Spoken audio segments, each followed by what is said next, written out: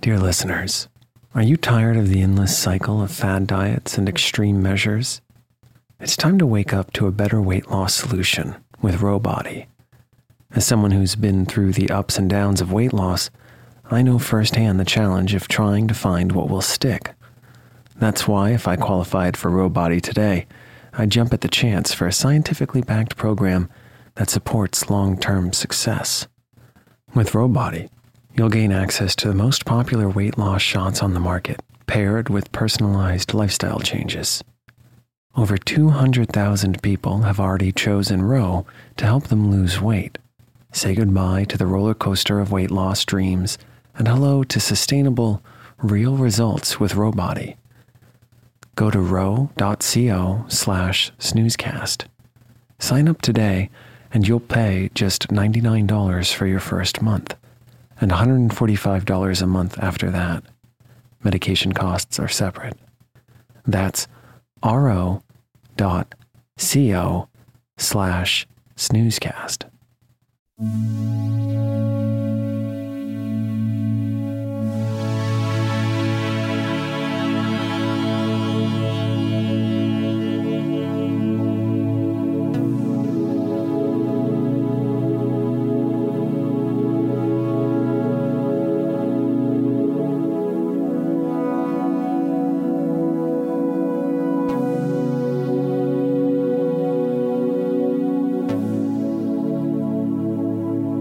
Snoozecast, the podcast designed to help you fall asleep. If you enjoy our show, please write us a review on the podcast app. Also, share us with a friend. Find us on snoozecast.com and follow us on Instagram at snoozecast for behind-the-scenes content. This episode is brought to you by our Patreon supporters and by Tea Time. Tonight, we'll read the next part to our Magic Cloak series from the book Queen Zixi of Ix, or The Story of the Magic Cloak, a children's book written by L. Frank Baum and published in 1905. The Magic Cloak Episode 1 aired on November 11th, 2019. If you'd like to listen to the previous episode again, Part 3 aired July 15th, 2020. The events of the book alternate between Noland and Ix, two neighboring regions in the land of Oz. Baum, who also wrote The Wizard of Oz, commented this was the best book that he had written. This episode will start at the opening of Chapter 4. In the last episode, orphaned siblings Timothy, who everyone calls Bud, the orphan son of a ferryman who, with his sister Meg, nicknamed Fluff, enter town with their stern Aunt Rivette. Timothy is declared the new king of Knoll. His sister becomes Princess Fluff, and they take residence in the royal palace.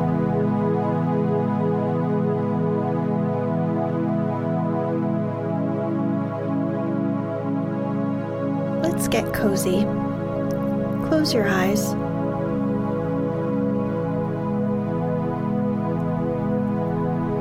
Relax your body into the softness of your bed.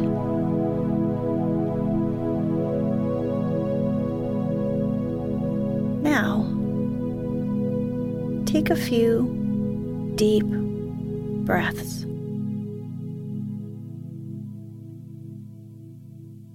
Tallydab, one of the high counselors, said gravely, "I beg your majesty to command me." Bud was a little awed by his appearance, but he resolved to be brave. "We want some new clothes," he said. "They're already ordered, your majesty, and will be here presently." "Oh," said Bud, and stopped short. "I have ordered 20 suits for your majesty, and 40 gowns for the princess," continued Tallydab, and I hope these will content your majesty and the princess until you have time to select a larger assortment." "Oh," said Bud, greatly amazed. "I have also selected 7 maidens, the most noble in all the land, to wait upon the princess. They are even now awaiting Her Highness in their own apartments." Meg clapped her hands delightedly. "I'll go to them at once," she cried. "Has your majesty any further commands?" asked Tallydab.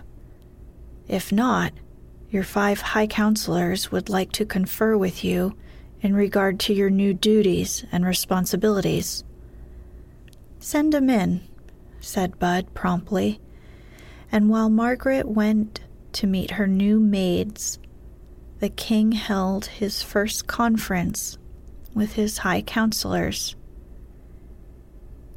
In answer to Tallydab's summons, the other 4, pompous and solemn, filled into the room and stood in a row before Bud, who looked upon them with a sensation of awe.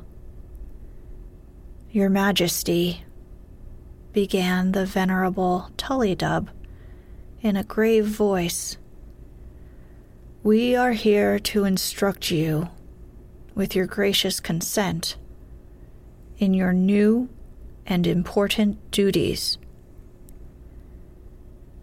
Bud shifted uneasily in his chair. It all seemed so unreal and absurd. This kingly title and polite deference bestowed upon a poor boy by 5 dignified and periwigged men, that it was hard for Bud to curb his suspicion that all was not right. "See here, all of you," said he suddenly. "Is this thing a joke? Tell me, is it a joke?" "A joke?" echoed all of the 5 counselors in several degrees of shocked and horrified tones.